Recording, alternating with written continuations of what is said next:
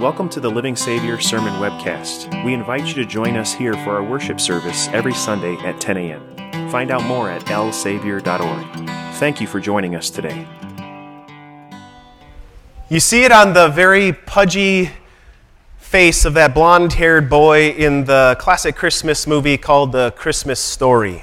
His eyes are wide with wonder when he looks at Santa Claus or that Red Ryder BB gun or the toys through the store window or all of the wonderment that is the season, and we'll try to avoid the leg lamp scenario. But of all the things that happen in that movie, his big blue eyes open up like satellites. And then it kind of changes, right?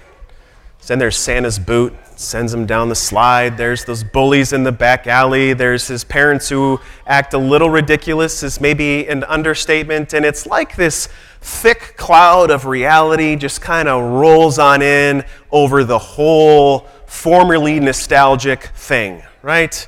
And even if you've never seen the movie, good luck, you're in good luck because it's going to be playing tomorrow. But even if you've never seen the movie and you really don't know what I'm talking about, this movement from wonder to being worn out, from marvel to the mundane, you're more familiar with that than you might anticipate, and I'll explain it in this other way. You look at basically all children. I look at my children, you can look at any children, and you can see the wonder on their faces. And it's not just when they see the presents with their names on it, like we talked about in the children's message, but when they see the trees and the lights and the treats and the joy and the decorations, and they see your expression too. And it's magical when you look at their faces, is it not? Have you ever paused and just watched them? Wow! It is fantastical if you were to read their faces, and they know to look for those things year after year. They ask you if they can have some of the same experiences that were great that you had last year. And, truth be told, you remember those experiences too if you're older, don't you? You might even impose some of those on your kids. Well, this is fun when I was a kid. So, where has all that wonder gone? Is it still there for all of you? Especially the way it maybe used to be?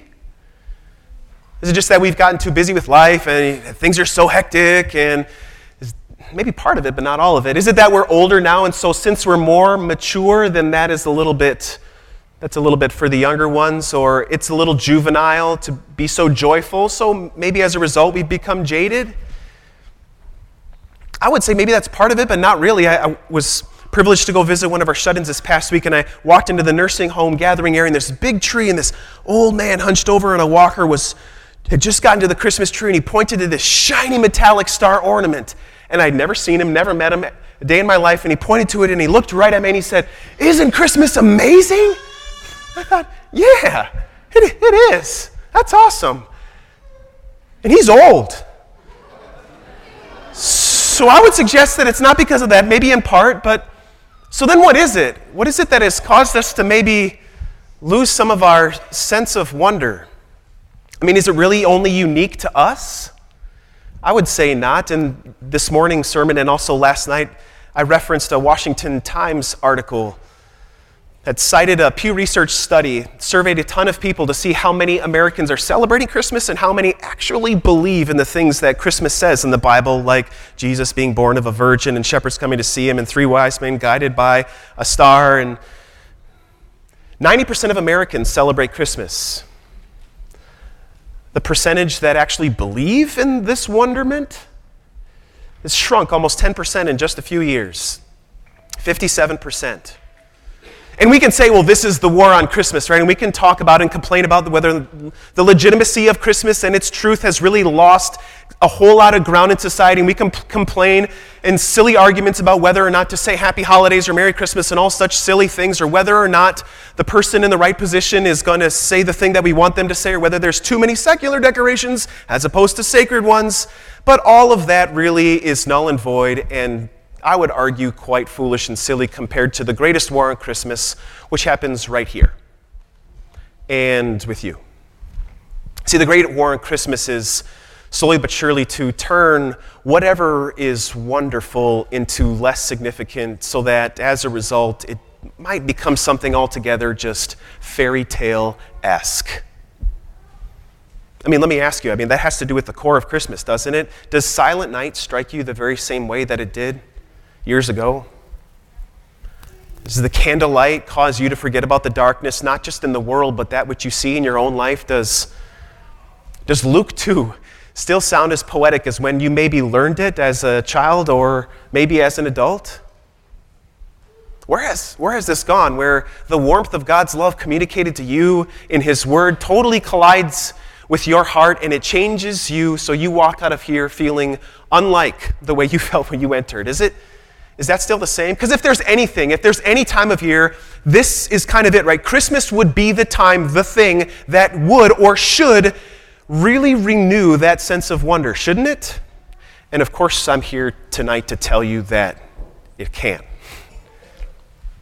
This concept that there's been a struggle with the wonder of Christmas, and maybe to a large degree, myself included, we've lost it. This is nothing new. You see, 650 to 700 years before that first Christmas ever happened, the northern kingdom of Israel had really lost their luster in their relationship with God.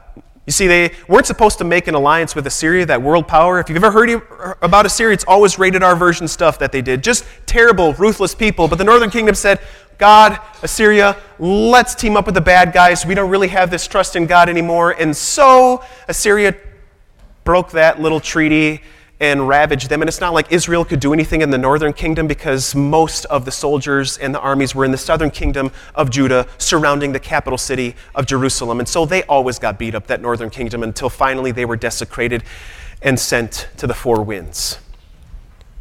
So what happened? Was it that God just kind of lost sight of them like a 2-year-old? Where'd they go? Was it that God had just stopped caring? Forget them. No, God had not left them. They had walked away from Him precisely because they had all of these great expectations that were only rooted in life and that all had a timestamp on them. And so while they had expectations of more, they ended up getting so much less. And yet, even to people like that, did you hear the words that God said to them in Isaiah 9? It's quite remarkable, isn't it? To people who have walked so far away, to people who get so caught up in life, to people who lose their sense of wonder that all they get caught up in is the rigmarole of Monday through Friday, what are we doing this weekend? And then Monday comes around again and all. Can you relate, maybe, a little bit? What kind of words would God say to people like that then, or maybe some similarity between them and us today? He says things like this: people walking in darkness have seen a great light. Those living in the land of deep darkness, a light has dawned. And then what did he go on to say? To whom? To us a child is born. To us a son is given, and the government will be on his shoulders, and he will be called Wonderful, Counselor, Mighty God, Everlasting Father, Prince of Peace. And you've probably heard those words before, and you might be quick to skip over that first name or characteristic, but I beg you, please don't. Let me give you 3 very brief reasons why you shouldn't. See, when you look at those words, Wonderful Counselor, Mighty God, it seems that they all kind of come in pairs, that there's an adjective describing the next word, right? Wonderful Counselor, the Son of God is a wonderful counselor, he's a mighty God, so on and so forth. But that first word is actually not an adjective, it's a noun. You can't see it in English, but Pella in Hebrew is a noun. So he is a wonderful counselor, but he is also just plain old wonderful.